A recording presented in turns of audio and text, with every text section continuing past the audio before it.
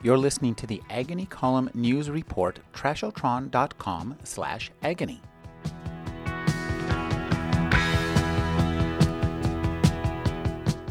The new book by Carl Hiaasen is Razor Girl. Thank you for joining me, Carl. Thanks for having me back. This begins with a true crime scenario that is actually true, isn't it?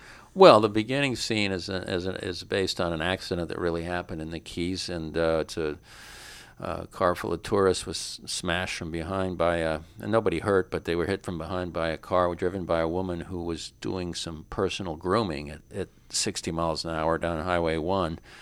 And so that's the Razor Girl. That's where the title comes from. And when that accident happened, and one of my sons sent me the clipping, I filed it away, and I thought I got to somehow try to get this into a novel someday. And only in my book, it wouldn't be an accident. It would be something that would happen on purpose as a scam. And so that's how I launched the book. I had this clipping laying around for a couple of years, and I thought, what the heck, let's see where it goes. You brought back Andy Yancey from Bad Monkey. Yeah. I like that guy a lot in Bad Monkey, so I was happy to see him back again. I liked him too. Most of the characters, most of the time I start books with sort of a clean slate. They're characters who drop in and out of novels a bit, but the protagonist I usually start with a clean slate. But I liked him, and I sort of left him, I felt, in a lurch in Bad Monkey, and I thought maybe he deserves another shot. He's trying to get his detective badge back, and I did like him. He's fun to have around, and he's got a similar point of view as I do about certain things that are going on down in Florida. So it's always nice to have one of those characters around. I like too the new piece of wildlife you brought in. Oh yeah. Well, they're there. Giant Gambian pouched rats. Yancey is a restaurant inspector, a defrock cop. He's now a restaurant inspector, and so I had to give him a new adversary in Razor Girl. So I knew that there were sightings, and have been for years in the Keys, of this invasive giant rodent, they go to 9 pounds, the giant Gambian pouch rat, and I thought that would be a perfect adversary opponent for him in one of his restaurant inspections, face to face with a giant Gambian pouch rat. Because a 9-pound rat, I don't care who you are, that's a formidable rat. That's a big rat. That's a big ass rat. This book features some new scams and some new trades. Talk about the never-ending need for beach sand. Yeah. Well, in Florida, the business is called beach renourishment.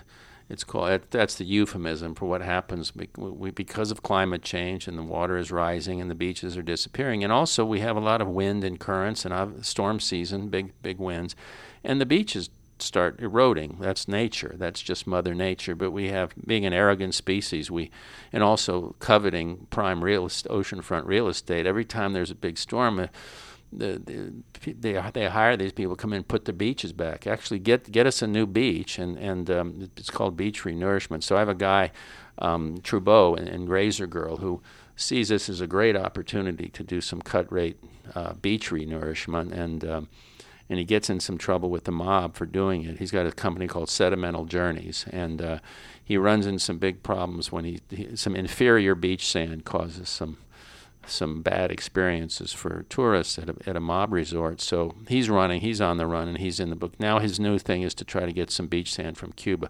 For years we've been in Florida getting beach sand from the Bahamas. A lot of people don't know that. We've renourished our beaches with Bahamian beach sand, which is very lovely. But my character's decided he's going to go for the big enchilada. He's going to try to get beach sand from Cuba. They've got the most beautiful beaches in the Caribbean, and he's decided he's going to talk to the Castro brothers about buying some beaches from them. As a satirist, you face a formidable challenge trying to stay ahead of the weirdness, both of your state, of this nation, the state of this nation, and the world itself.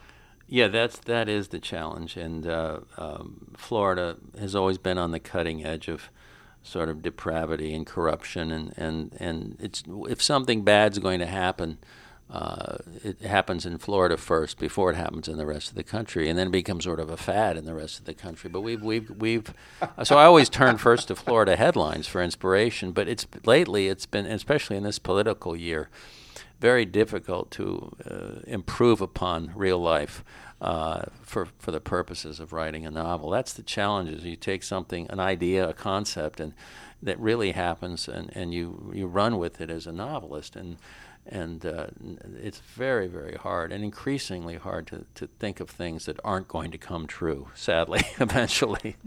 I've been speaking with Carl Hiaasen, and his new novel is Razor Girl. Thank you for joining me, Carl. Thank you so much, Rick.